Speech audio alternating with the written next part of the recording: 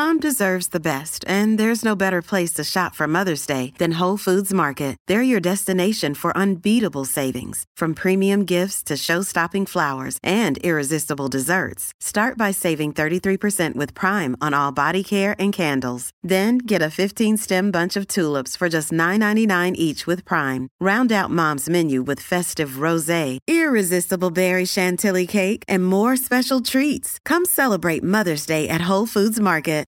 This episode is brought to you by La Quinta by Wyndham. Your work can take you all over the place, like Texas. You've never been, but it's going to be great because you're staying at La Quinta by Wyndham. Their free Bright Side breakfast will give you energy for the day ahead. And after, you can unwind using their free high-speed Wi-Fi. Tonight, La Quinta. Tomorrow, you shine. Book your stay today at lq.com.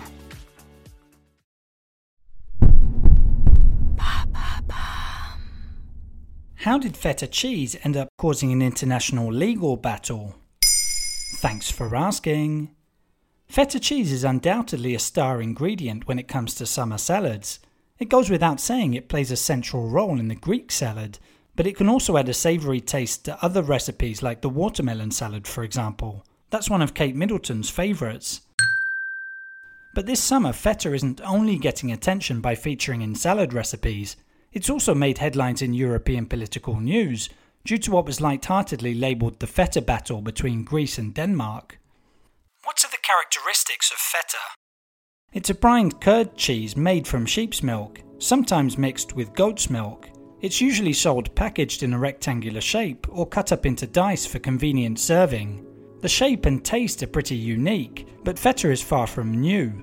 Historical records show that cheese was produced in ancient Greece in the 8th century BC in a similar way to how feta is made these days. It was referenced by Homer in the Odyssey under another name, and according to The Guardian, Aristotle was a big fan. The modern-day name feta only became widespread in the 19th century, coming from the Italian word feta with 2 T's, meaning slice. It's part of Greece's cultural heritage, which explains the recent legal dispute. According to the Association of Greek Dairy Industries, nowadays the country produces 130,000 tons each year, of which 65% is exported.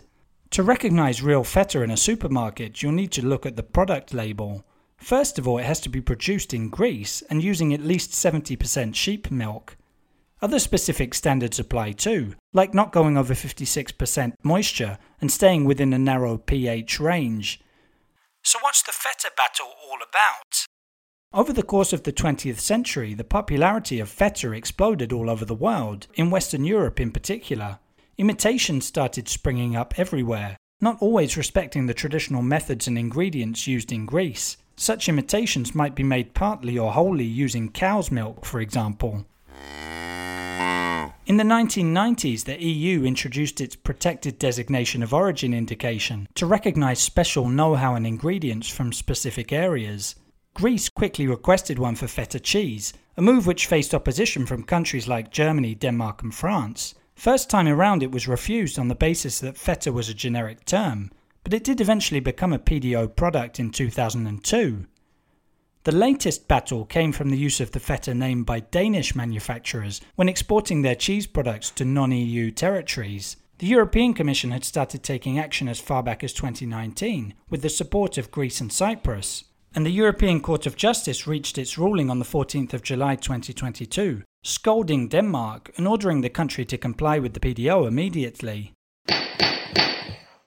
There you have it. Now you know why feta was in a legal battle. In under 3 minutes, we answer your questions. What would you like to know about? Use the comments section to send us your questions.